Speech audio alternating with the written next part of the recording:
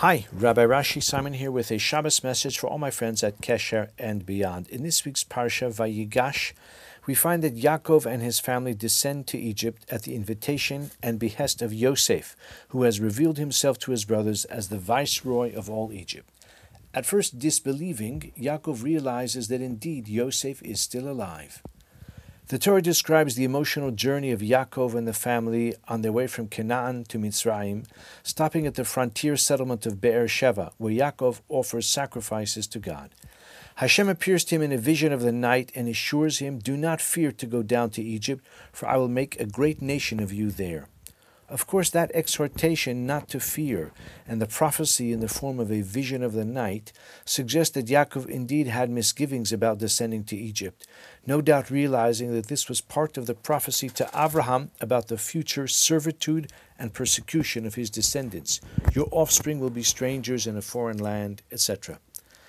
After this divine communication, the Torah says that Yaakov rose up from Be'er Sheva, and Yisrael's sons transported their father Yaakov and their families on the wagons which Pharaoh had sent to transport him.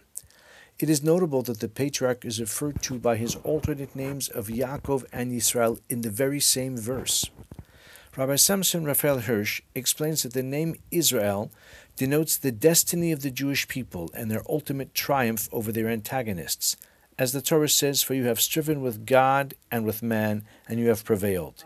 The original name Yaakov, however, derives from the circumstances of his birth, clutching onto the heel of his older brother Esav as if locked in combat. Moreover, the heel, the lowest part of the body, suggests that Yaakov will survive until the end, as the heel is the end of the body, but he may get stepped on a lot along the way. Yaakov alludes to the struggle of Jewish history, Yisrael to his ultimate triumph. In Rabbi Hirsch's words, the family, that is, Israel's sons, were in the happiest frame of mind. They had no premonition of the sad fate which awaited them and towards which they were now journeying.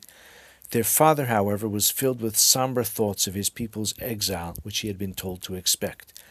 Hence, we read that Israel's sons carried their father Jacob. I believe there is a keen insight here into the human condition. We can sometimes embody contrasting emotions and even identities at the same time. The patriarch of our people is indeed Yisrael and Yaakov simultaneously, perhaps from different points of view, and therefore the Torah uses both names, indicating that in the journey to Jewish destiny, there are times when we are in the Jacob mode and times when we're in the Israel mode. Until the ultimate end of days, these will coexist with one another. May we soon realize the fulfillment of the verse, "For you have striven with God and with man, and you have prevailed." I wish you Shabbat Shalom. Have a wonderful Shabbos.